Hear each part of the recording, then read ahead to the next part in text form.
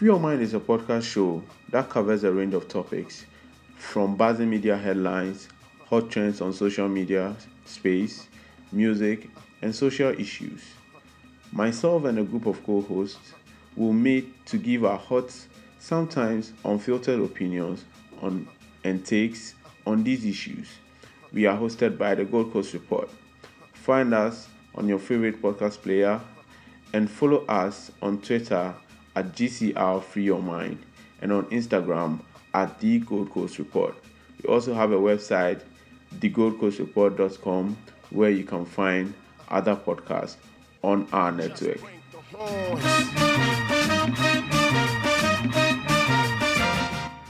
Hi guys, welcome to another episode of Free Your Mind. My name is Komo. We are back again this week, and Charlie, I have three guests on the podcast today. It's just me. Maya is a bit busy, and I have three people on this podcast. So before we get into the main topic for discussion today, I'll let them introduce themselves. So, Prince, if you could start. My name is Prince Ganaku. I'm a student at the Ghana School of Law. I'm a freelance researcher for anybody who can afford my services. And yeah, my handle is Prince Ganaku, my name as well. So yeah, okay. All right, Tego. My name is David Tego. I'm also a student of the Ghana School of Law, an entrepreneur looking to be an investor. Yes, basically, that's what I do for now. Oh, okay. All right. Okay, so the last one on this episode, Leslie, you go for introduce yourself. Yeah, I'm Leslie. I work in a bank, and my handle is Aponchi Diego. Aponchi Diego, yeah. So yeah, let's get straight into the episode. Charlie, the news cycle this whole week has really changed. Like, Charlie, everybody, they do COVID and some communities and some election things. Then all of a sudden, was it Thursday? I think it was Thursday, right? Thursday or Wednesday. Yeah. Charlie, we all just get up, then just hit, we say, Charlie, the former president just died. Right, you're welcome back to the show. This is Newsroom. There's breaking news, and it's that former president Jerry John Rawlings just passed at the Korle Bu Teaching Hospital in Accra. Very sad news, Joshua. Very, very sad news. But this is news that is just coming in, that former president Jerry John Rawlings is dead. And Charlie, this was huge because, Charlie, we all as young guys know that this guy, that's ex-president Jerry John Rawlings, plays like a very integral role in Ghana. Even for people who don't know the details of Ghana's political journey, at least they know the name J.J. Rawlings. And Charlie, the podcast really, Charlie, we decided we need to talk about this for our young listeners and all our other guys. We need to epitomize this guy. So I got these people to talk about. But Charlie, it's been a whole 3 days or 4 days of this. And Charlie, the whole news, everybody, they talk about the role he play, everything he do and everything. So Charlie, we are here to talk about Flight Lieutenant Jeremiah John Rawlings. Prince, let me ask you this. I guess JJ means a lot to you. And I want to find out personally, Charlie, what's the guy that mean to you personally? Rawlings epitomizes most of what I think leadership in Africa should be. I think that because of our special economic circumstances, the role of leaders here is more, I would say, patriarchal, but not in the way that it is common. The word is commonly used these days. They are more like fathers who are supposed to provide for their people. You have a country where majority of the people are exceedingly poor, and when you're when you're the president of a country as large as ours, it is very, very easy, or a territory as large as a country, it's very, very easy for you to focus on like the macroeconomic stuff and, you know, always the bigger picture. But if you whittle it down, we are still very much stuck on bread and butter issues, and many people are still trying to find their way. And for Rawlings, it was all about that. Like, it was all about that end goal. Like, what can I do to ensure that my people are good? You know, what can I do to ensure that my people are good? It's not about all the other stuff. All the other stuff, they are supposed to all go for this one goal.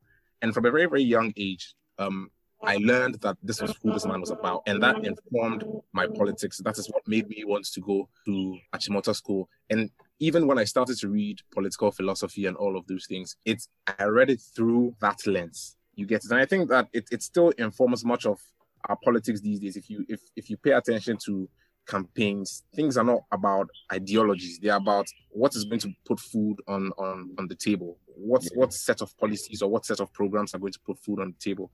So for me, that's what he meant. That's what the person meant to me. And till today, since I was young until now, the most important thing to me, the most important quality to me in any person is that they are considerate and that they are compassionate. Those two things are the most important to me. And I would say that long before I knew the details of what was right from wrong, you know, would have influenced that a great deal. Yeah. Okay. All right. So jumping on one of the few things you said about JJ speaking for the local man, or speaking for the bread and butter man. Leslie, I want to ask you this. I mean, I'm allowed to say this. Everybody knows this. You are pro NDC. Everything is. I'm not pro NDC. Yeah. No, not. I'm pro. Okay. Cool. Okay, so CPP. Yeah, I'm an Nkrumahist. Yeah. Okay, so you are an Nkrumahist. I guess Rawlings stems from that socialist thread, right? Right. Okay, well, I mean, granted, the whole reason why 79 went through was they were pushing a certain socialist, ideology. When you ask those people who met him earlier on, even in 81, the Akato Powers and the Amate Pace and all of those people, they said Rawlings exuded a certain socialist, socialist demeanor. You being an Nkrumahist, I mean, and me saying Rawlings is coming from that thread, I want to know how personally you dealt with the news when it came out, how you felt when you heard the ex-president was no more.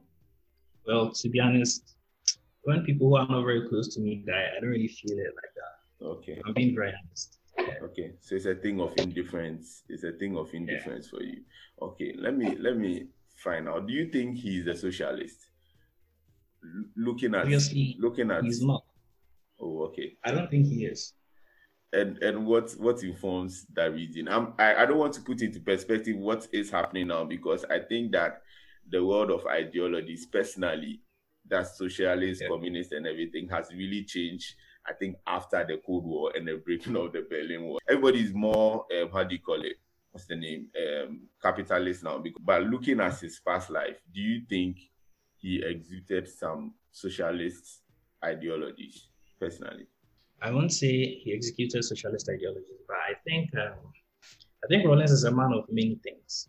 But I also think he's a contradiction of himself, in the sense that he preached a lot of social, but in terms of his governance, I think no government has undergone more privatization than Rawlings during his tenure. Okay. So I don't see how he can be a socialist hero. What I think is years after Nkrumah was gone, well, Ghanaians began to realize that what Nkrumah was actually doing was what was the best for our country. So they started searching for Nkrumah, or they started looking for another Nkrumah.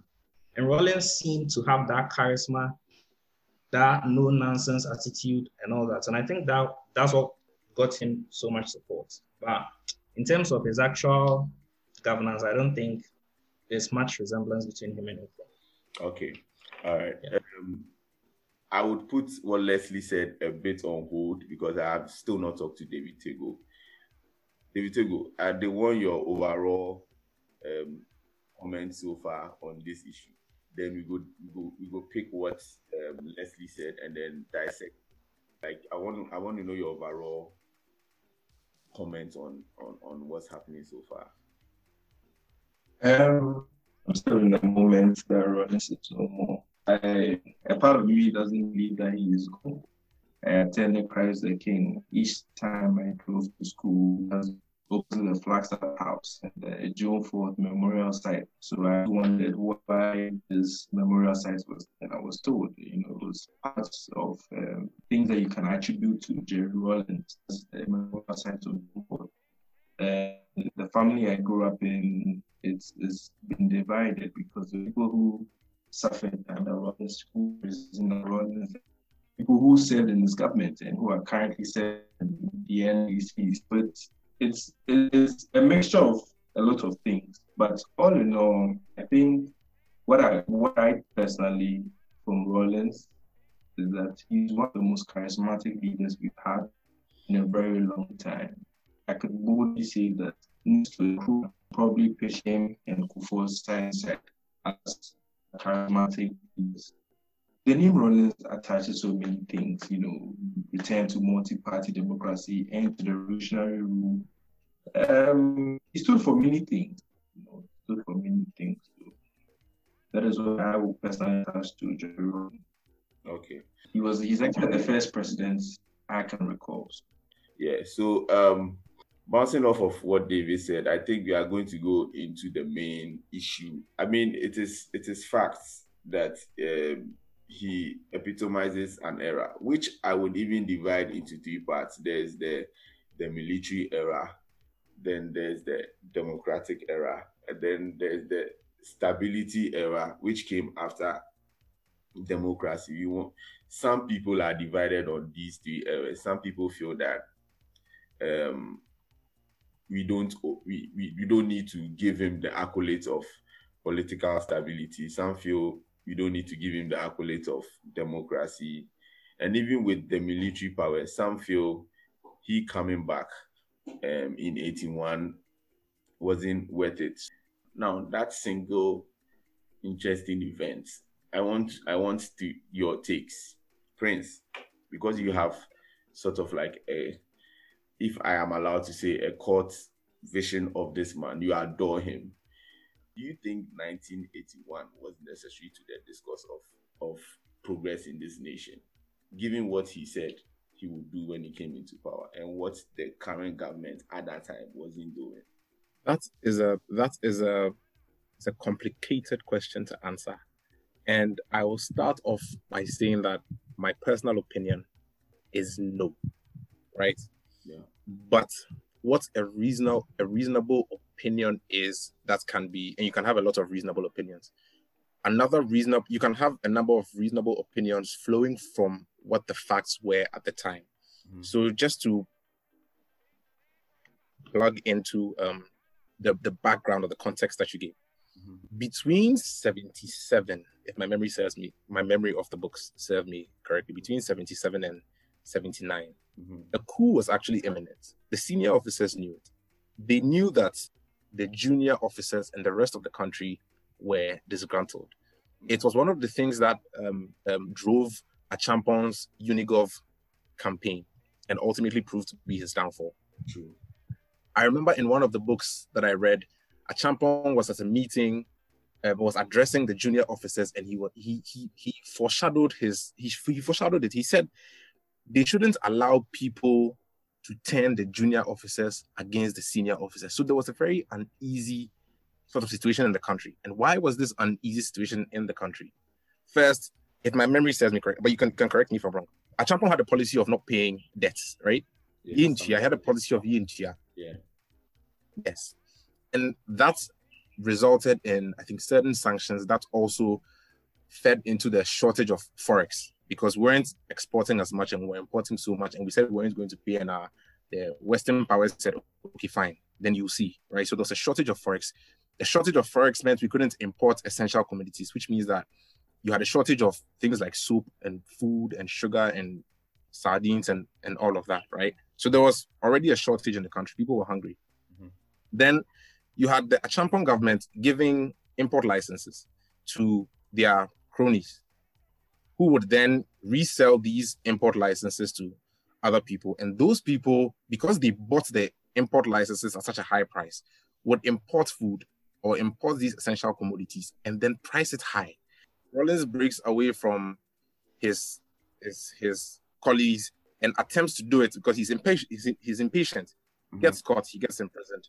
He's locked up. He gives this whole speech about taking responsibility and he should let his men go. And he details exactly what is so repugnant about what Achampong and the SMC1, SMC2 were doing and what the situation was like in the country. So imagine you are a common man. You have no access to food. You can't afford anything. And you are seeing how big these army officers are living in the country and how big their friends are living. You are angry. Rawlings gives this speech. The whole of University of Ghana is on his side. The whole country is on his side. Then he's imprisoned. He's broken out by the people that he was supposed to do the coup with in the beginning. They break him out, and then it goes from there. Now, in the 3 months after he was broken out, they introduced price control. These are the important things that happened. They introduced price controls. They said, we don't care how much you bought the stuff for. We don't care what it is. This is the situation in the country. You have to sacrifice for everybody else. And so you will sell these things at these prices, these commodities at these prices. The response to that, the people who were selling the goods at the high prices, because they didn't want to make losses, they hoard these things in warehouses. They lock them up. So none of us have ever lived through a situation like this. Do not consider this to be one of those economic downturns during Mohammed's time. This is nothing like that. Picture the scenes that happened in Nigeria where they were hiding COVID relief items. This is closer to a situation like that. Yes. Palliative, yes.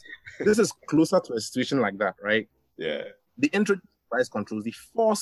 They literally force inflation down. And then they introduce certain mechanisms to stop the smuggling. They said because of the inflation, you couldn't withdraw more than a certain amount of money. So to reduce the amount of cash in the system, you couldn't withdraw more than a certain amount of money a day. You understand? If you're a businessman, these people went into the warehouses, they broke down the warehouses and ensured that they shared the food for everybody. You understand? Then military rule ends, the Limann government comes back. And because there is, and I'm not making any value judgments, I'm just narrating history, right? But because a democratic government does not have the power of arbitrariness that a military government has, the old established order comes back. People start hoarding food again. There is now a famine starting. The inflation rate shoots up again, and the common people are crying once again. And Rawlings is in the background, and he was in his mind, he's like, by the time where we come, we managed to do this thing quick. So if you read the history within its context like this, you realize that it is a complicated question as to whether or not 1981 was necessary. Because on the one hand, you say that, well, allow democratic institutions to figure it out because this is what the people voted for. And that's the side that I am on.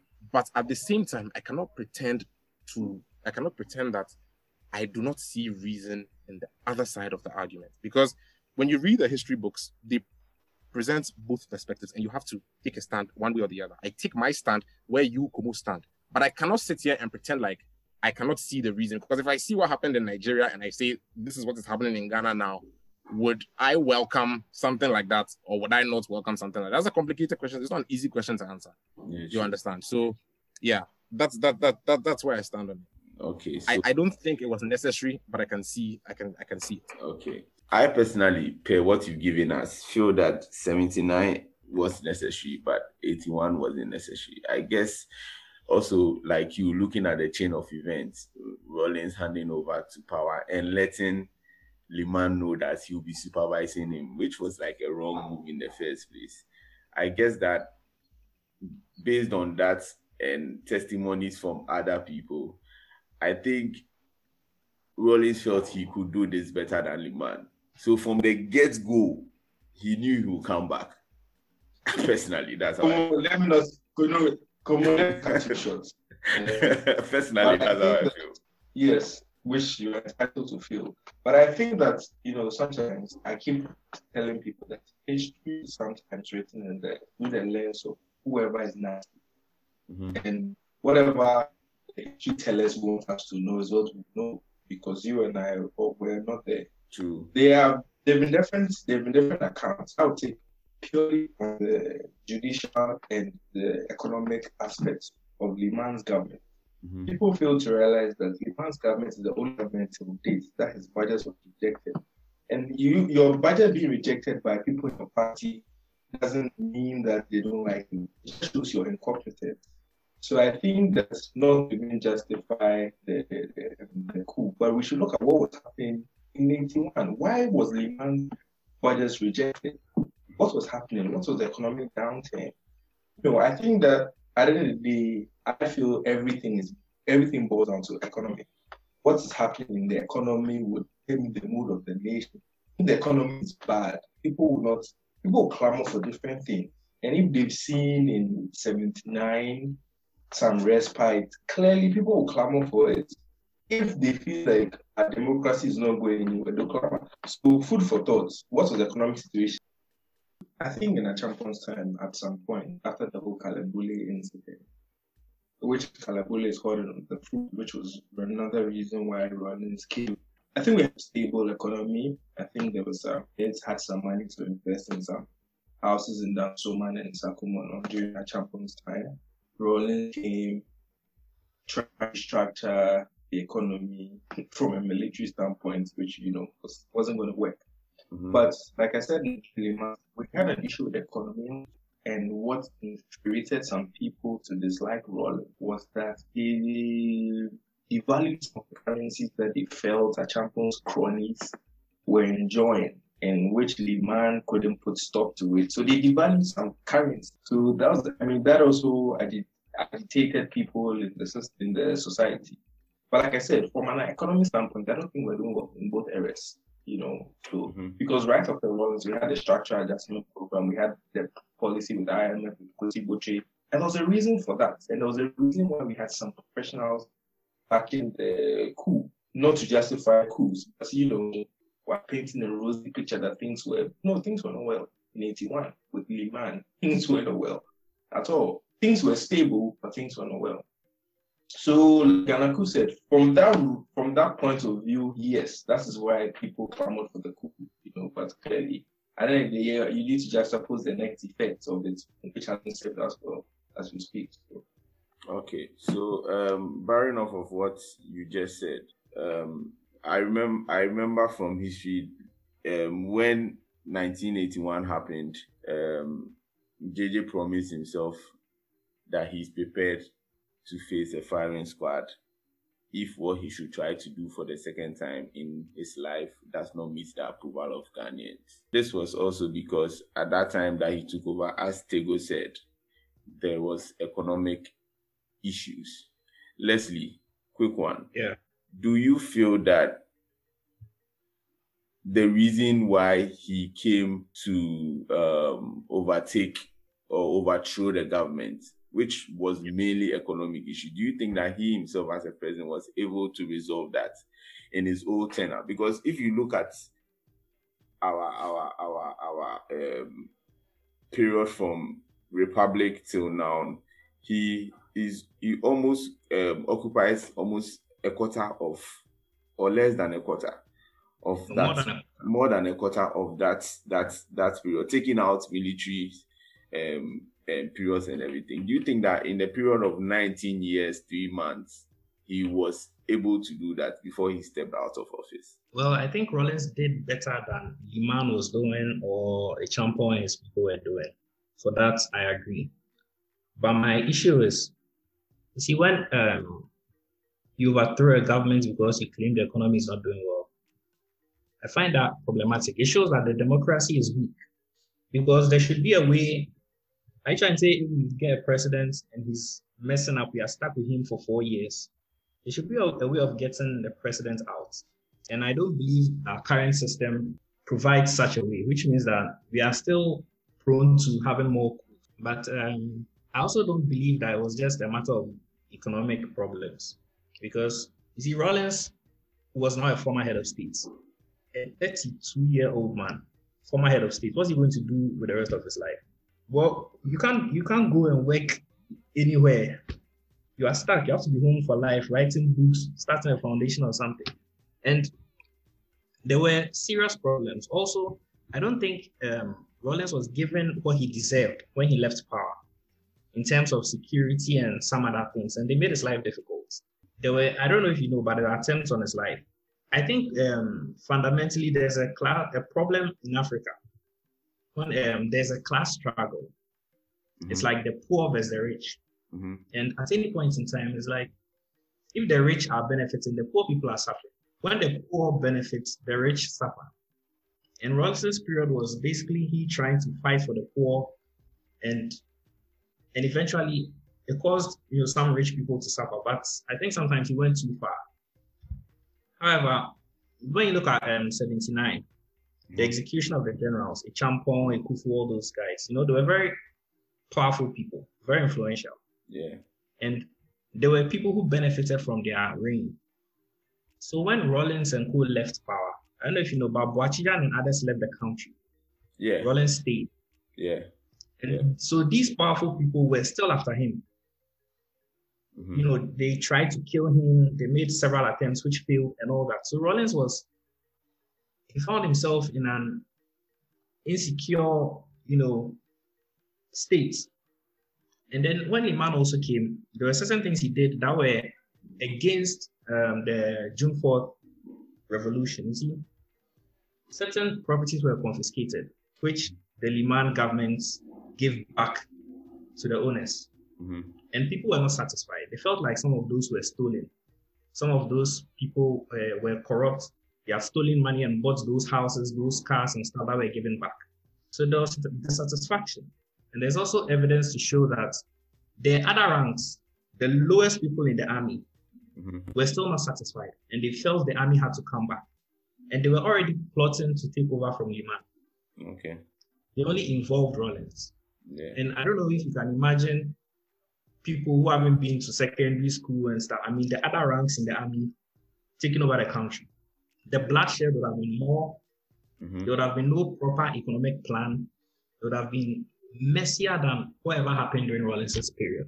So I think the problem was our inability as a country to build a proper system, a proper democratic system. Because if the system is not working and we are stuck in it, the only way out is a coup. You can't always say, let's wait for 4 years, let's wait for 4 years. So what I think we need to do is to build a proper system, not to keep arguing about coups. And for me, I'm fed up with this. So, but yeah, I think Rawlings, it's understandable. I mean, when you look at what he was also going through and what the country was going through, and also Liman created the atmosphere to justify Rawlings's actions. I mean, look at 31st December. That's when he was overthrown, the last day of the year. Yeah. You're a president. You couldn't get a budget passed for the next year. How is the country going to survive in January? So there were so many things. People are trying to kill the guy. You are not giving him enough security. He's complaining. You are ignoring him. And he's even getting information that people in your military intelligence are behind the attempts on his life. So you ignoring him confirms his suspicion or whatever he's been told. It's not just a simple issue of Rawlings getting up and deciding Liman's not doing enough, let's get him out. I think there are so many factors that led to it. But I also think Rawlings can be blamed for it because they handed over to Liman. They should have created a proper system for Liman and co to inherit. But the system failed, and he came over and came to take over, trying to fix it. But in the end, I don't think he also left us with a good system. The funny thing, I guess, Prince, before you came in, he was talking about the fact that, and he poses a very interesting perspective to this whole conversation, because a lot of times, a lot of us rely on history because we weren't there to place in our facts. As I said earlier, the significance of the dates, right, of the second coup. But Leslie gives a different perspective. which sometimes I think was also possible because of the fact that Rawlings played a very significant role prior to the elections or prior to the first school, which is 1971. You cannot deny how immense he was as a character, how charismatic he was, how he was sort of like a movement of the people. And you also have to remember that it was in 79 that there was the executions of all these people. So it tells the kind of power the guy exudes. And then after 3 months, he retires from the military and goes back to his normal life. Personally, as Leslie said, it places some sort of complicated decision making, because I'm sure he could have decided he wasn't coming back, but because of one or two things that were happening to him, he would decide to come back to power. I'm playing the devil's advocate that it's a thing of power. It's always a thing of power where you felt that you could do this and you pretty much wanted more. But Leslie rounds up by saying that he really also didn't do what he wanted to do in the bigger frame of in the bigger picture. He really didn't end up doing what he wanted to do, because I think between 81 and 85, I mean, there were also so many coups that he had to block off and all of that. And then right after 81, there was like the famine, like 83 and everything. So yeah, that's just been about the legacy of what Jerry exudes. I want to go into the last thing, maybe before we end this podcast. Prince, you there? Yes. Yeah.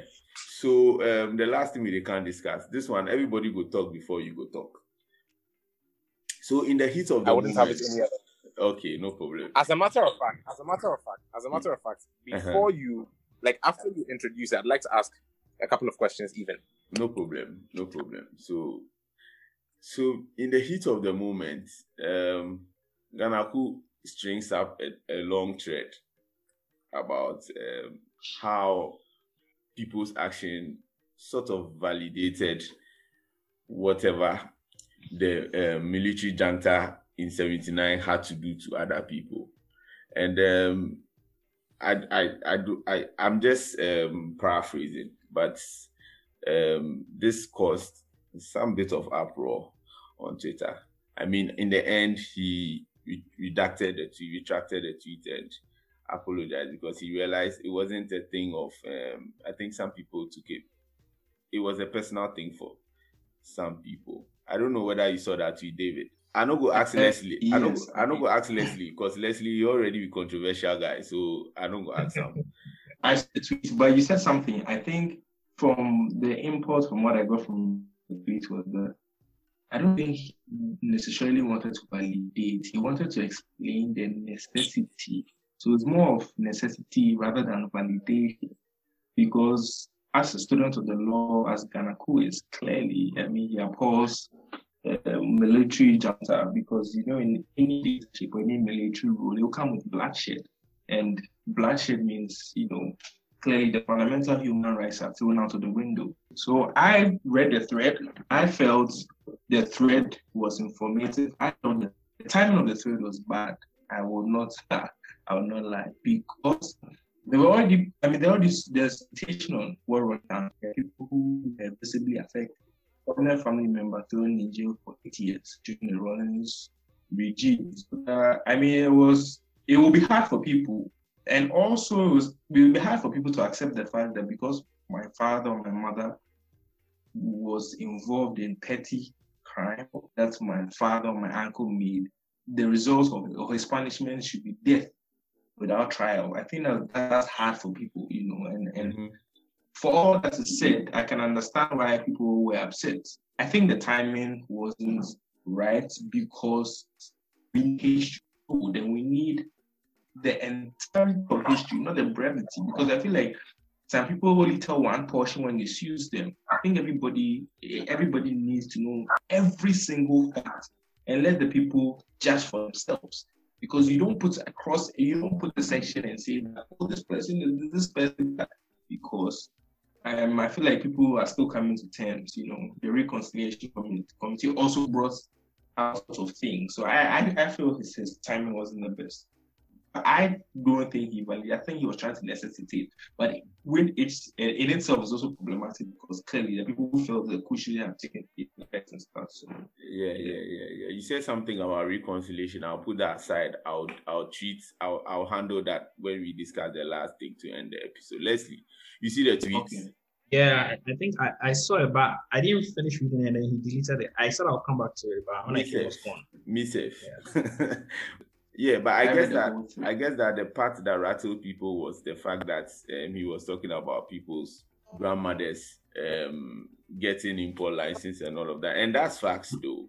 But no, but you see that's the problem. Not to cut you short, you see, not to even cut you short. That's the problem I have.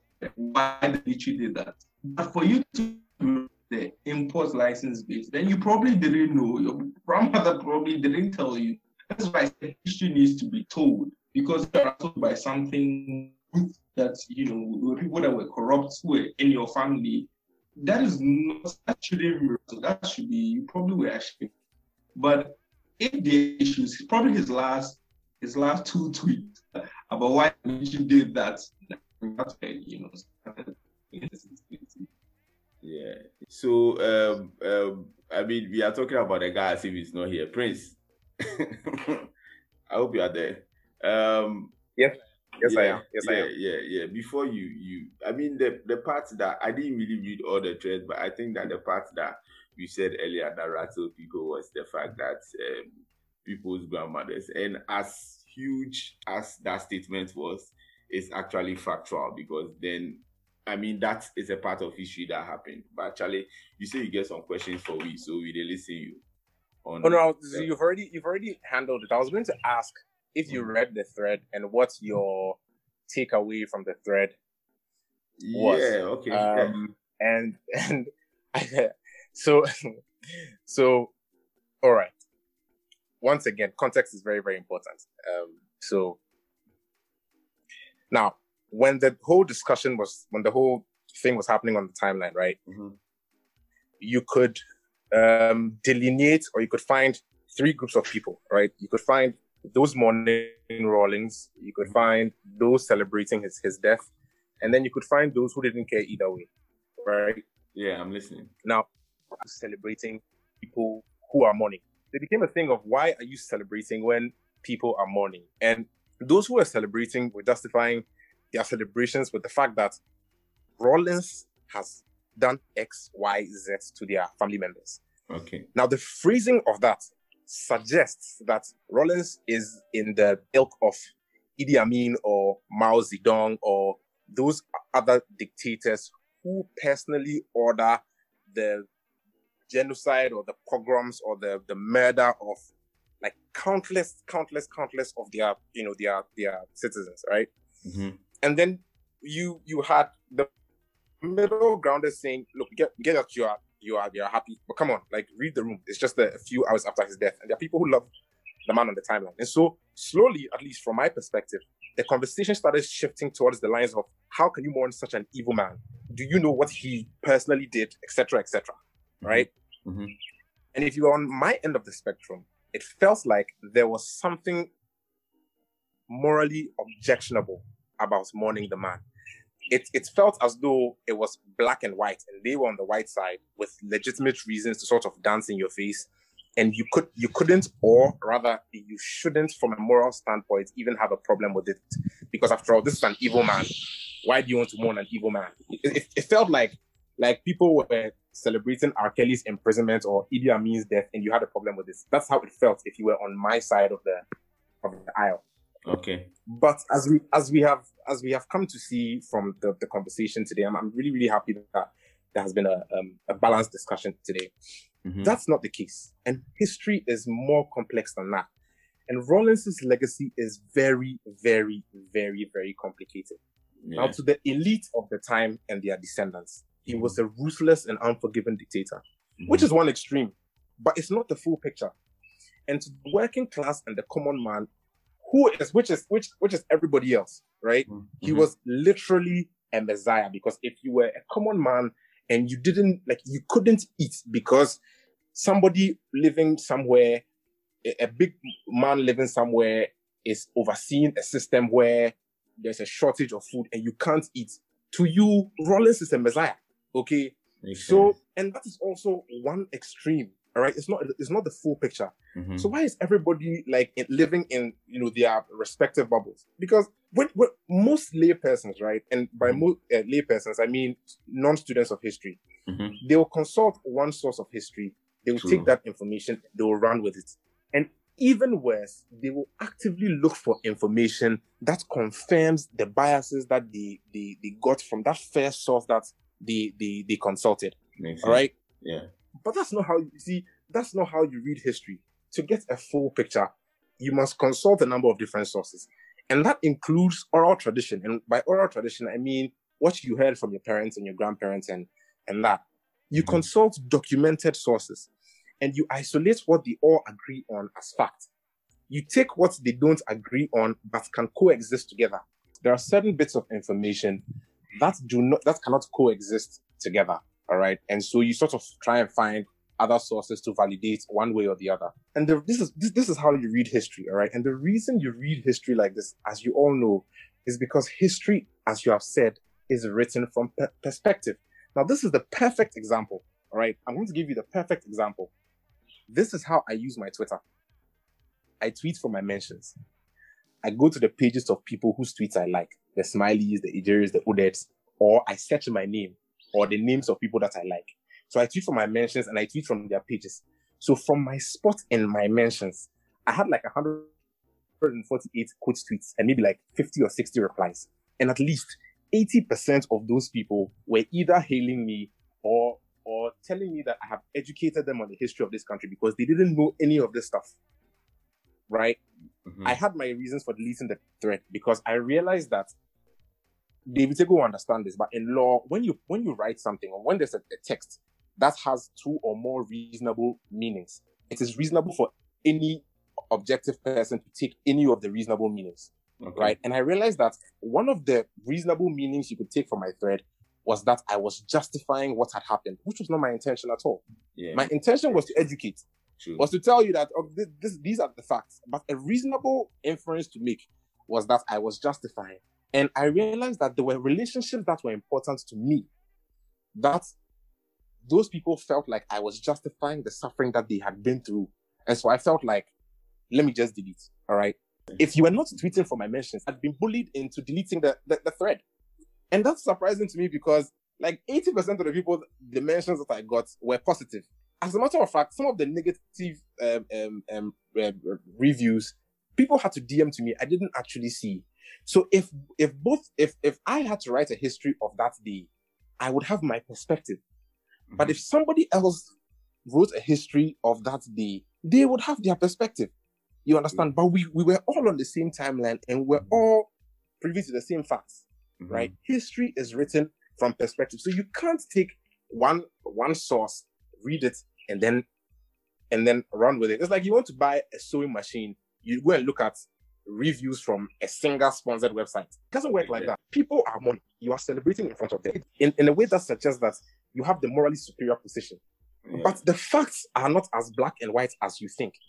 And if your justification is based on the fact that you think that the facts are black and white, then you are wrong. And this is why you are wrong. That was the justification for the thread. Okay. Now that I have explained it to you, does it seem unreasonable? No, it really doesn't. Even before, no, I feel that me personally, as someone who also looks into history, even before this whole thing erupted on Twitter and everything, the part that caught my mind was the bare fact that a Champon's regime gave people import licenses. Now, we can assess that there were excesses. That's facts. But the facts remains that yes, that's fact. Some people got import licenses that they were using, and it was sort of like an unfair advantage in the system.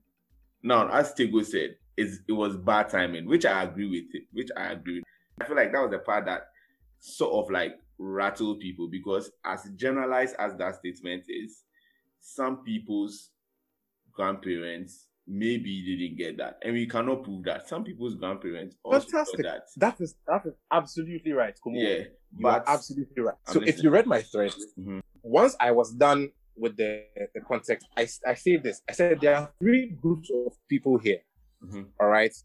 There are those who are saying Rawlings personally did something to them. And I'm saying that in the vast majority of cases, Rawlings merely created an enabling environment for soldiers to take out their personal vendettas on people and Yeah. abuse human rights. And for that, he deserves to be held accountable. True. Okay. Now, in the smaller group of people, Rawlings personally ordered their persecution. All right. And for those people, I apologize for the thread. Right. Mhm. Now, for the rest, the Oh, you soldiers, If you feel your mind. the soldiers Uh-huh. soldiers manhandled you Mhm. because of this thing that Rawlings created. Mhm. And this is why they manhandle you. I am not saying that they were right to do so. In the same way, for example, I won't stand here and say that lynchings are right. Okay, Yeah, or I won't stand here and say that going past due process is right. Mhm. But again, let's go back to the Nigeria example that I gave. Assuming at the end SARS protest, when they found the palliatives, right, Mhm. the people went into the governor's houses and lynched them and tossed their bodies somewhere. I can guarantee you that the majority of public opinion would have been with the people and not with the governors. Yeah, Tell me that I am lying. It's true. It's facts. It's true. Can anybody on this podcast tell me that NSAS, as the governors and those people were hiding COVID relief items, if the people had gotten angry and had gone there and had lynched those people, are you going to sit here and tell me that public opinion would be with the governors and not with them? People will be like, oh, it's bad, but well, what did they expect? Yeah. Is true. that not what would have happened? So imagine that 30 years from now, the children and grandchildren of those governors Mhm. come and say that they were treated unfairly. Yes, they would be right. They were treated unfairly because you have to go through due process. You have to take them through the court system and have them imprisoned and all of that. They would be right. But you, with the benefit of context, would be like, but this is how the thing happened, though. You understand? And it doesn't mean that you are justifying it. You're just saying that, yes, you have a right to feel the way that you feel, but feel it knowing all the facts. That's all I said. You understand? I don't mind anybody disagreeing with me. I actually don't even mind anybody insulting me because I'm a big boy. I can handle this stuff, right? But as long as you are disagreeing with me or insulting me based on a perfect understanding of what I said and not what you think I said, you understand? Because it is what it is. The facts are the facts. The truth is the truth. And if anybody wants me to bring sources, like somebody asked me to do, I will bring you sources. If you want screenshots, Kumu, I've sent you screenshots from the books. Yeah. And if you think that the books are lying, you don't have a monopoly of oral tradition. I also have a grandfather. I also have a grandmother. I also have a father. Mhm. They also told me stories. So why do you think that your oral tradition is necessarily better than mine? You understand? Yeah. The best thing for us to do is to understand it from both sides. Understand the pain that you're going through. Understand the pain that the people who see Rawlings as a messiah, understand the pain that they were also going through, and say that what you went through was wrong. I understand that what you went through was wrong. And there are people that were totally innocent. Let me just say this. I've already mentioned it, but let me say this once again. There are people that were totally innocent. And once again, I apologize to them. Excessive. But for those who are not absolutely innocent, Mhm. feel however you want to feel. You are right to feel however you want to feel. But just feel it knowing the facts. That's all. Okay. There is no justification here. Just feel it knowing the facts. That's all. All right. Okay. I also feel like people were not being objective. You see, I mean, Someone that's saying- always been Twitter arguments. You hardly find someone someone. saying the generals who were executed were not taken through due process and all that. But you see, first of all, you must understand the circumstances under which it happened. They were going to kill Rawlings on June 4th. They're going to execute him. Now he took over power. These are powerful military men. What do you do? What do you do to them? Secondly, they were tried. And I don't understand why I don't think such a trial should take any long time because look, this is someone who has overthrown a government and has announced on television that, yeah, I've overthrown the government, has ruled the country for a number of years. What more evidence do you need to prosecute this guy of treason? And Boachian made a statement that no one was executed for corruption. All those who were executed because of their involvement in either the 66 or the 72 coup d'etats. Yeah. And I think that's fair. there's only one punishment for treason. June 4th was, I don't consider it treason because the government that was overthrown was illegitimate. It was a military government, not a democratically elected one. True. And But one would say that under that logic, then Rollins himself deserves to die. exactly. Yeah, that is why there's Yeah, like the for the 81, for 81. That's what I'm saying. That's why in the beginning I said I would Rollins say is by a that logic, contradiction. Rollins himself deserves to die. Yeah. Yeah, that's why he's that's saying why But I I think said Rollins himself. I think Rollins himself knows he deserves to die. Like Omu said, that's why he came back. that in is the why field, he because he knew if he didn't, he clause, because he he'll be killed.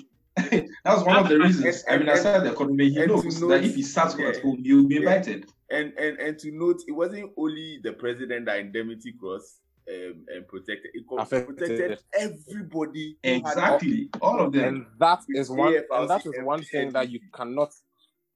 Yes, you Yeah. cannot forgive Rollins for something like that. You cannot forgive Rollins for something like that. I think that is why the National Reconciliation Commission was set up, Yeah. and you have to applaud for that, because yes, Rollins oversaw our first transition under the Fourth Republic, and we hadn't had that in a long.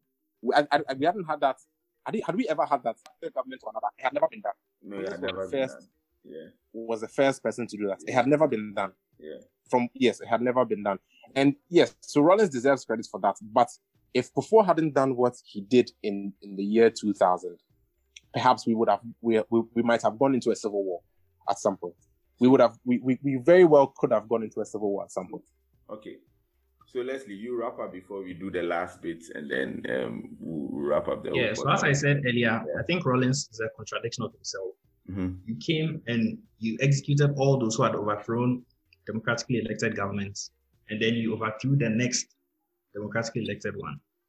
He came preaching probity and accountability and all those things. Mm-hmm. With this Abacha money, for instance, when he was in office, he denied it. Yeah. I think in 2017 or so. Yeah, he I don't remember which year.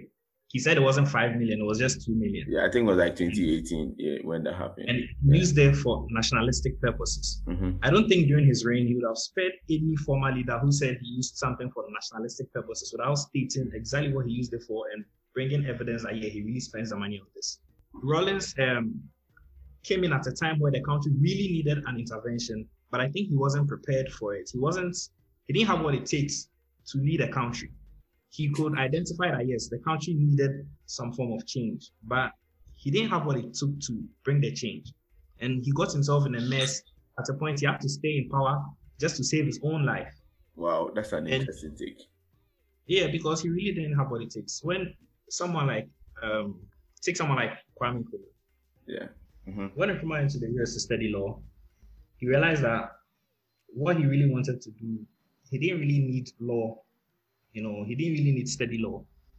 What he needed, and so he changed to political science and economics. So he was studying political science and economics together in two separate universities, two different degree programs. Mm-hmm. He actually prepared himself for the task ahead. Rollins just had the opportunity, he had a chance to take power, and he took it. But I don't think he really had a clear-cut vision, because if you look at some of his policies, he was just, bouncing here and there. You start as a socialist, and then you move to capitalism because your socialism isn't working. He was just doing whatever would work, whatever he thought would help him manage the situation. Okay, let's see. He knew that. He knew that if he left power, he was going to die. Okay. They're going to kill him. Okay, all right. Prince, before you come in. Yeah, true. Prince, before you come in, because I know you have something to say. I think Leslie is gravitating towards what we want to end our whole conversation with, which... No, but one thing I also want to say is, okay, there are certain things you can't really blame Rollins for. If you look at how he came to power, whoever came to power through that method would have had to deal with the same situations. Look, there was no law and order in the early parts. Soldiers were doing whatever they wanted. I don't think any individual can, under such circumstances, control all the soldiers and make sure they are all doing the right thing. However, he was the leader of the government, so he still has to take responsibility for it. Yeah. I guess what you said in the last few minutes kind of like segues into the last part that I want to consider for everyone. We want to talk about the legacy of the ex-president and how posterity will judge him according to the history that we have. Because looking at it, we are posterity too, because all of these things that we are saying, we weren't there when it happened. I mean, we are young men. We all them, we know day 70s. All of it was, as Ganaku said, per accounts of oral history and then books from people with different perspectives. So to end this episode, I would ask everybody the opinion of posterity judging Jerry John Rawlings. Now, before I get into that, I personally feel that Rawlings would really have killed this whole judges matter if he had approached the National Reconciliation Commission in a different way, personally. So now I'm giving my take on that issue in a way that people would judge him because of those events that would have happened. Now, I hope I'm right. I stand corrected. But when those issues came out, David Tego, I don't want to cut you short, but do you recall what happened at the reconciliation when Rawlings was there? He was invited on only 2 issues. So. You said they invited him what? Only 2 issues at the National Reconciliation Commission. But they had to continuously invite. You know, they had to subpoena him before he appeared before the commission. Yes, they did. But the day that he came, there was a reason why they didn't go ahead. Do you know that? I don't know, unless you let me know. Yes, because events leading to the June 4th, 1978, we all, through history books, have learned that it was Rawlings and others that were involved. Okay. Now, the others that were involved, apart from Kojo Lee, which he passed away before, Captain Chikata was there. They were all invited. And I felt that the commission, even before Rawlings denied, the commission already had in their minds why they didn't want to go further with Rawlings, because of the temperature in the country at that time. I think they were very full. I think Professor Dolphine, I've forgotten Erskine, I've forgotten all the members of the panel, but they were very taskful. There was a reason why they needed to end there, because the commission already opened the can of worms for the nation. The import of the commission wasn't to get the full facts, but for everybody to be at peace. And I think if they had the main architect of the coup spilling out a lot of, because Captain Chikata had spilled a lot of beans. So I felt they were really being taskful with the Rawlings. I don't think it was Rawlings, because the time he appeared, he didn't want to finish. But then he was there for a period of, I think, about 10-15 minutes only. And there was a reason for that. Okay, I get you. I get where you are coming from. But I want to categorically state that, per my view of history, everything I'm giving now is a personal sentiment. And it stands charged here. The fact that's why I'm saying that we want to lean into how posterity will view his legacy. Because at the end of the day, when we are all old, our kids will have a very divergent view from what we would have, because they wouldn't have lived that experience. We would have lived with the man. We have lived with him for some time. We have seen when he was alive how it makes like Michael Jackson. Kiddies, they like him, but kiddies know they gravitate towards him like the way we, the young guys, they gravitate towards him. That's why some people, if you can't talk, say Beyonce be bigger than that nonsense. If you get where I'm coming from. Oh, that one there, just human nature. I understand you, but like I said, Rawlings could have helped himself in so many ways. I think his book, I don't know if his book will be published. That too because he had a book coming up. But that too is another thing.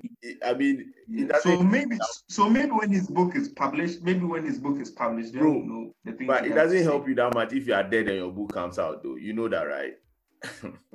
Yeah, I understand. I mean, I understand. That is what I'm saying. I feel like in whatever Rawlings did, he had an opinion. Yeah. Look, there are people who hate Rawlings to the core, and they are very much justified. They are very much so. Bro, and we are not denying that. I'm just saying that these kind of factors, right? So let me just quickly pick on that. The fact that he had to be subpoenaed to come, because I felt if he had come and even had spent 10, 15 minutes over there, it would have skewed people's view of him personally. Now, too, the fact that, Charlie, if these things come out, sometimes I personally feel say they talk too much. Me personally, I feel that they talk too much. And there are some issues, personally, I feel like he doesn't even need to touch on prior, because of things that have happened in his regime. It go make like, you do something, you make a put down, you do something, then you come criticize somebody on that same thing you do. Then we'll ask you, say, what moral right you get? You really don't get any moral right, even though you have a right to your opinion. You know, Bob. So all I am saying is, these little events, to me, will not put him in a very solid position in terms of like posterity judging him. You know where they come from. So I'm just using this as a personal opinion to segue into how, because Charlie, at the end of the day, the way we all see Nkrumah, it is mainly because of what the books and the media had fed to us. Prior to this government trying to push their JB Dankwa agenda, nobody really gave a hoot about him. You know where they come from. And still don't. Yeah, and if you are someone who gives into history, you can look into it. Recently with these excesses of this Nkrumah and detention and people they talk say he wasn't a right leader. That is because I mean there's supposed to be a room for how do you call it, arguments and all of that. But all I am just saying is, Charlie, 10 years from now, kiddies go learn about the man. And people who critically look into this, these factors will not give him a solid position. But Charlie, that be my personal view. And I wouldn't go too much into that. Prince, I will come to you. I wouldn't go too much into that. But I guess I just want to find out how you think posterity, and posterity not being you, let's say 20, 30 years, how you think. I understand. And how you think people are going to. But before, there's something that will really feed into my answer, right? So before I answer, I beg you, please allow me to ask just one question to those who have the answer, all right? Yeah. What exactly, this is one part of history that I am hopelessly lost on. What exactly happened with the Abacha money? Because what I have read / heard, yes, what I have read / heard is that Abacha stole a lot of money from Nigeria and he made a personal gift of $5 million to Jerry Rawlings, who took the money. Is that the case? Let's see. Yeah. Go if talk about that. Well, what I know is that he needed Rawlings to lobby on his behalf or something. I mean, with the international community. You know, Rawlings was a dictator, but he kind of still had some support from the international community. Not as much as he would have wanted, but did. And I think what I read was that Abacha needed him to help him, because Nigeria was under some very heavy sanctions. They couldn't sell. And I guess at that period, we were already in democracy, right? Because Abacha be like 94 to 99 or 95. Yeah. One thing about Abacha is, I also read somewhere that because of the sanctions, he tried to keep money, in certain places, not necessarily to steal it. Because, I mean, he didn't really have much for himself in terms of properties. Why would someone steal money and not acquire, things for himself? I don't know, it might be false, but what I read was that he was just trying to, keep some safe money in certain places for Nigeria. So in case they are. So what's the issue? What's the issue with Rawlings? What is the issue with Rawlings there? What's the issue there? I guess the issue maybe is he denied it vehemently, and then later on in his life he accepted it. I think that's the issue, right? Yeah. Later he accepted that but he said it wasn't 5 million, it was 2. Okay, but why and is that it he such used a it for blight? Why nationalistic. is it such a blight on his legacy? Because and the reason I'm asking this is because it appears to me that with all other heads of states and all other presidents, right, you have allegations of corruption that involve them and their country's money. You understand? Every administration has had like one standout one. With Kufuor, I think it was Hotel Diwawa, right? Hotel Diwawa. With Mahama, I don't know whether it's the Ford expedition or whatever government official one. I don't know. Let's go vex me. Let's go vex me. I'm not done. With Nanado, it is PDS/Ijapa, right? So everybody has like an allegation of corruption that involves their country's money. But when I look at Rawlings, I feel like the standout thing about Rawlings, I'm not saying that's the only thing. I don't want to be misinterpreted. The standout thing about Rawlings is that he took another country's money that was gifted to him by that country's this thing, which is not right. But why is this such an enduring thing? Like, I guess understand. It's not like you robbed it. I guess that's not really the only standout thing. I think Leslie said something about Rawlings being a man of contradiction, and I think that has to play because if you champion probity and accountability, clearly, if you are a corruption crusader, probity and accountability, that's where people would, but that's where people have a keen, issue. I think Rawlings on his own probably have one of the on his own, and Atamils have probably fewest corruption allegation level towards them personally. But when you are a head of state and your people, you represent the people that partake in corruption, clearly the back stops with. So that's Rawlings to take for not being able to stand people who were corrupt and indulge in acts of corruption. With that, we cannot separate the leader from the government. That's true. That's true. That's okay. All right. So how do I think posterity would judge Rawlings? Now, I'm going to disagree with Leslie for a bit here. I think that Rawlings and Nkrumah are actually quite alike. They are both strong men. They are both dictators. They are both quite charismatic. They are both quite charismatic. They are both populists. They both lean towards a Marxist, Leninist tradition. And they are both, listen to this, they are both, and this is very, very important, they are both political opportunists. Okay, if, like Komo was saying, if you really go into the history, you find that people like W.E.B. Du Bois and the other Pan-Africanists of his time, when they were all at Lincoln, most of them didn't like Nkrumah because they considered him an opportunist. And some people have defended Nkrumah in saying that it's not that he was an opportunist, but that he would do whatever it took to ensure that his people were good. And this is also, for the most part, how Rawlings thinks. You understand? The difference between Nkrumah and Rawlings is that whereas Rawlings is a sixth form leaver, and so does not have knowledge of macroeconomics and all of those things, Nkrumah was actually quite educated. So Rawlings relied on the people around him like Chris Atim and the Chikatas, exactly, the Ahoys. He relied on those people to lead the ideological movement of his government. You understand? But I don't think that he and Nkrumah are actually separate. I don't think they're actually quite different. And truly, the reason, this is also key, the reason Nkrumah's legacy endures to this day is J.J. Rawlings.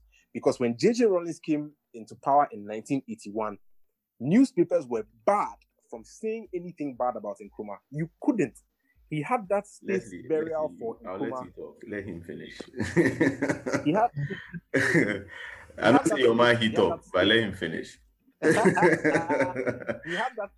had that state burial for Nkrumah, and he sought to model himself after Nkrumah. And when you seek to model yourself after somebody, you make them out to be an angel. And if I don't know if you guys know this, but during the campaigns, I think the Dankwa Buzia tradition tried to do one or two things to go against Nkrumah. And it's something that endures to this day. Even now, the MPP tries that, and then the NDC says no. And the reason is because during the formation of the NDC was made up of three parties, I think, three main parties. One was called the NCD, and the two others were CPP factions. They were breakaway CPP factions that came together to form the NDC. You understand? So when you try to model yourself after somebody, you make sure that that person is Jesus, and then you are Junior Jesus. You get it? 10 years from now or 20 years from now, Rawlings will still be a very, very polarizing person. You will still have people who treat him, who see him as the devil, and you will still have people who see him as the angel. Much in contrast to how Nkrumah is almost universally considered the greatest figure in Ghanaian history. I don't think Rawlings will have that. I think what we are seeing today is exactly what it will be in the next 10, 20 years, because the people who teach the history of the next 20 years are we that we are here. True. We are the same people who teach the history, and we are the same people who are going to teach the history from our perspective, because that's how history inherently is. You understand? So I don't think anything will change in the next 10 or 20 years. Okay, all right. Charlie Leslie, as I said, Charlie, you and Nkrumah Haste, he made certain comparisons. I want to find out your view of that before we move to David Tego and then we end this episode. So do you agree with him with most of the comparison? Okay. I disagree.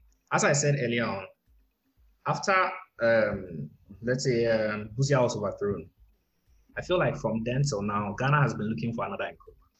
And so Nkrumahism has been something that people just ride on for power, including Rawlings. Rawlings, as I said, he's a contradiction. He does the opposite of what he preaches.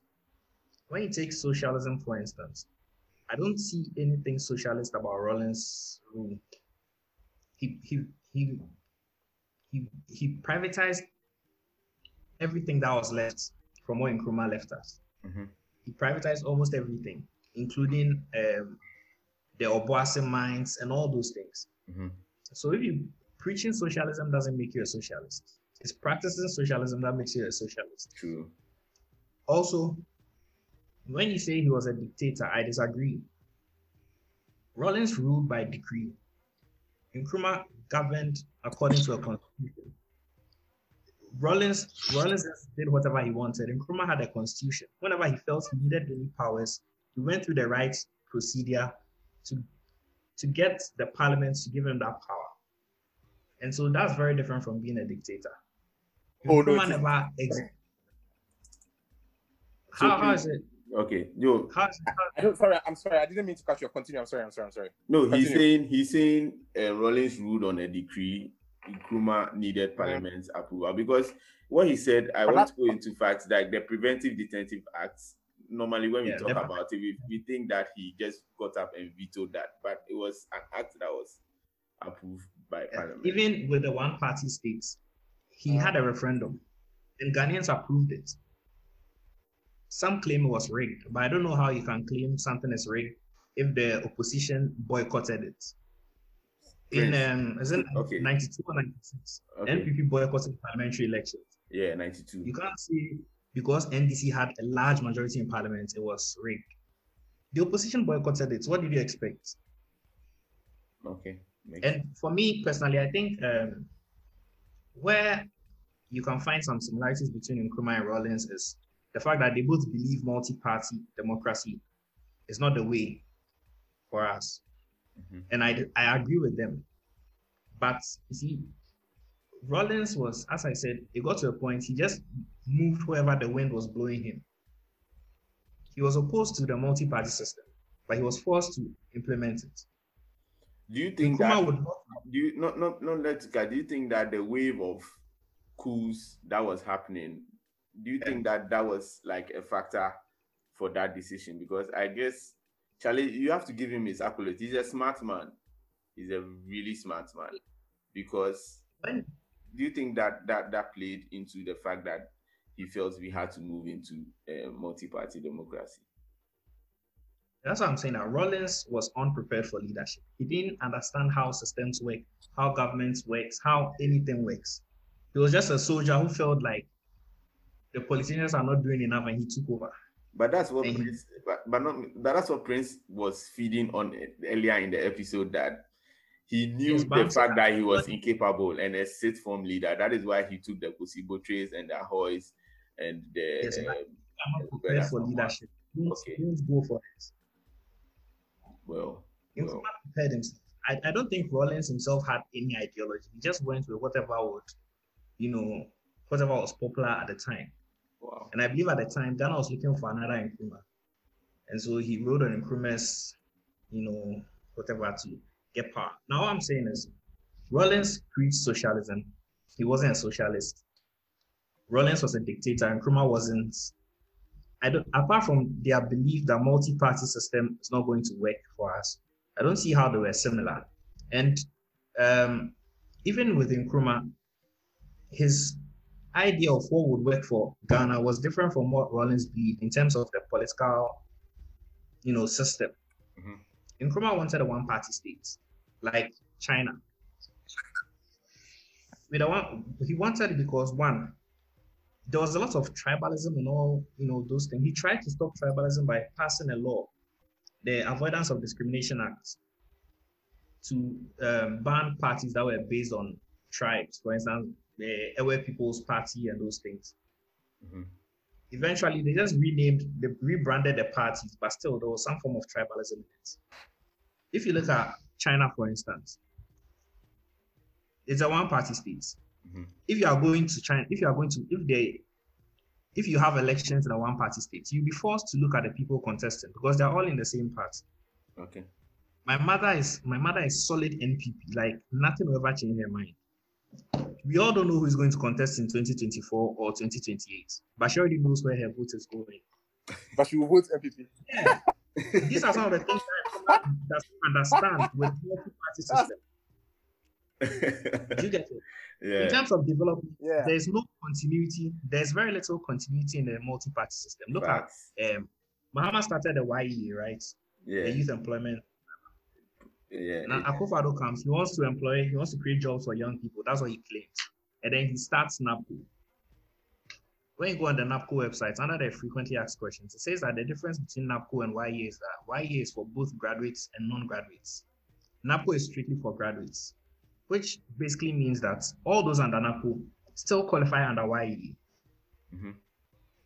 But if he employs 100,000 young people under YEA, in 2020, Mahama will mount a campaign platform and tell those 100,000 people that I started YEA, and that's why you have jobs today. So in order to not give Mahama that credit, he has started NAPCO. So now we have two different institutions playing the same role, focuses on youth employment. We are paying two sets of staff. We have two different directors, all doing the same job. So the multi-party system is costly. And as I said, there's no continuity. It will drag us back. Okay. So let me push you back into it. Give us your simple take how posterity is going to judge JJ. It's going to judge Rollins. Yeah, before I come to Tego. It depends on a number of things. Personally, I think it depends on how long this constitution survives. I think Rollins, he mostly gets credits because the Fourth Republic he started. If there's a Fifth Republic now, Mm-hmm. I think Rollins's image will diminish. I mean, people still remember him, but it won't be as much as we do now. Mm-hmm. He will become like Ankara. Ankara and the other. Okay. Just that he'll still be a bit more popular. Yeah. But I don't think so at all. Well, that's my.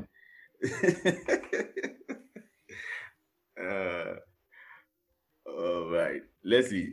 So that's what you are saying, right?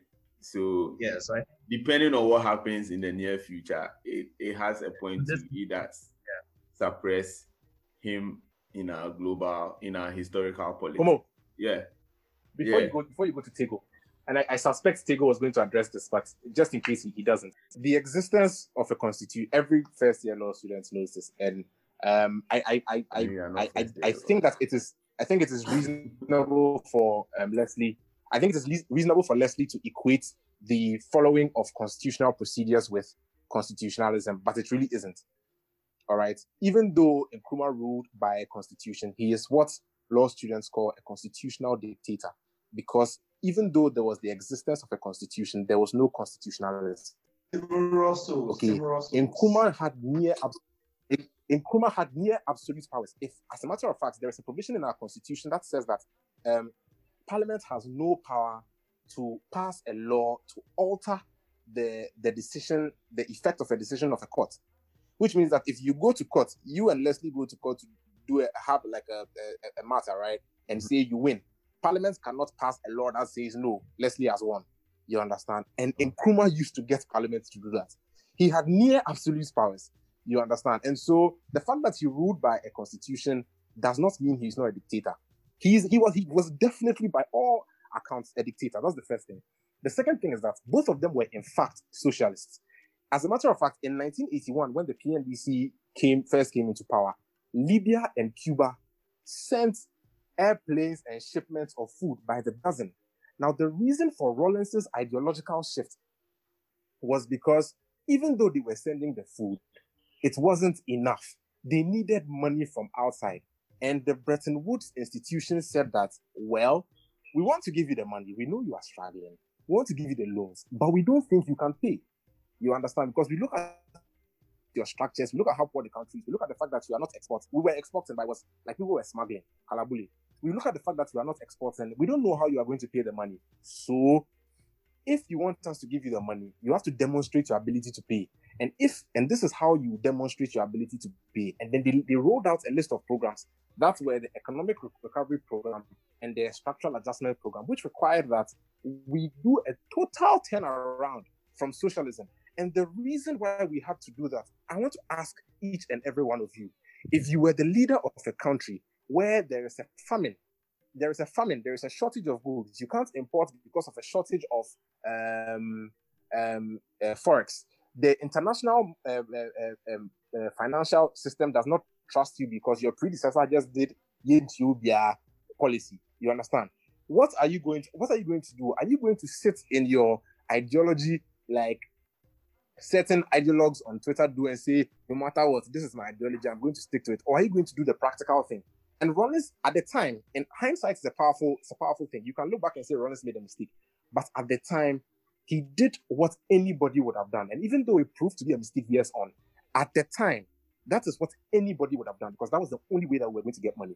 You understand? So if you look at the fact that in the beginning, he stayed the socialist cause. He stayed the socialist cause in the beginning, but it didn't work. It literally didn't work. And people were hungry. People were dying in hospitals, and he had to do something. That is why there was the ideological turnaround. And finally, to Leslie's thing about the multi-party system. I don't think that I understand everything Leslie has said, and he's right. But I don't think the solution is to jettison the multi-party system. I think that there is a system of decentralization that can solve the continuity problem. I also think that you can the way it is implemented right now is optimal. There's also a way that the people have thrown around this idea about an independent development agency made up of stakeholders from everywhere that will have its own system of succession. I don't know how we can insulate that body from the exigencies of multi-party politics. But I think that in principle, if one were to be innovative enough, one would find a way to do it. You understand? If it has its own system of succession and all that. So those were the three. Oh, finally, the failings of the PNDC were not down to Rawlings. He inherited the worst country of any leader in this country. Nkrumah was flush with cash. Nkrumah was flush with cash. Busia was given a lot of money by the imperialists. Then you had the coup d'etats of Ichampo and Co., who left the country in shambles. So you are saying Rawlings did a better job than all of them? When the PNDC... No, I'm not saying Rawlings did a better job than... I'm not saying Rawlings left the country better than anybody has left the country. I'm saying that where Rawlings took the country from and where he left it, there's a huge gap between where he took the country from and where he left it. And that gap is not as big with everybody else. Nkrumah actually left the country worse than he took it. Far worse than he took it. Okay. You understand? You know what? let me not cut you. I guess that that's it. Wait, I guess that this to our listeners too. I think that I would need Leslie and Prince only on the show to talk about this another time.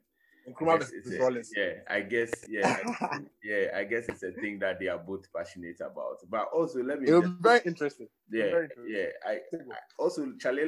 Let's not also forget that, Charlie, back in the day, you either had to side with either communist or socialist or capitalist, because if you do your body, you won't do some way, then go kill you instantly. So that was also another issue of the day. Make a take, give, take go. I think history, to an extent, deserved Rawlings. I think the Fourth Republic deserved Rawlings. People would say otherwise, but there's always a person that comes in once in every 100 years. So I think our charismatic leader that we had was Rawlings. The good, the ills, would take them like that.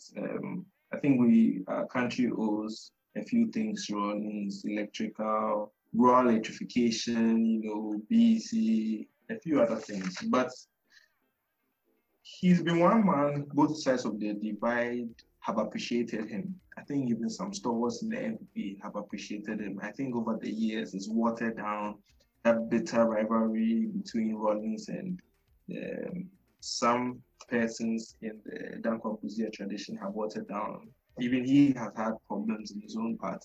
But I think all in all, we are most likely grateful for this. I think that we'll move ahead. I think that he said, yes, you largely remember in the Fourth Republic. I mean, God forbid we have a Fifth Republic. That would be this constitution being overthrown. But Leslie, by and large, I think he's lived his life. He has a legacy. We cannot take that away from him, and he's done his best for multi-party democracy and in individual lives. I think Rawlings touched a lot of people in different forms, good, bad. So I mean, we are good. Like it's time for the nation to move on and to Yeah, Charlie. And on that note, as I said, we cannot deny the legacy this great man has had on our nation. He's the second best after Nkrumah. So. Oh, okay, really? You didn't rate him like that? Wow. Oh, yeah. Okay. Not because he was too good, but because the bar is quite low, yeah. I agree that he's the second best after Nkrumah. Not because he has left the country so much that he turned Ghana into Wakanda, but because of where he took the country from and where he left it. The gap is too wide. Nobody else has that gap. Nobody else. All right. Yeah, so boom. We are done with the episode. We'll see you guys next week. It's a wrap. This has been a Gold Coast Report production. It sounds so amazing. Bring it back like.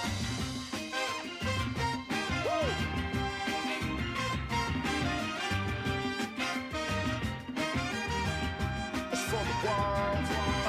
I got the mighty embassy ensemble in here. I got my man Optics in here. And I am Ghana's own, Ghana's only. I feel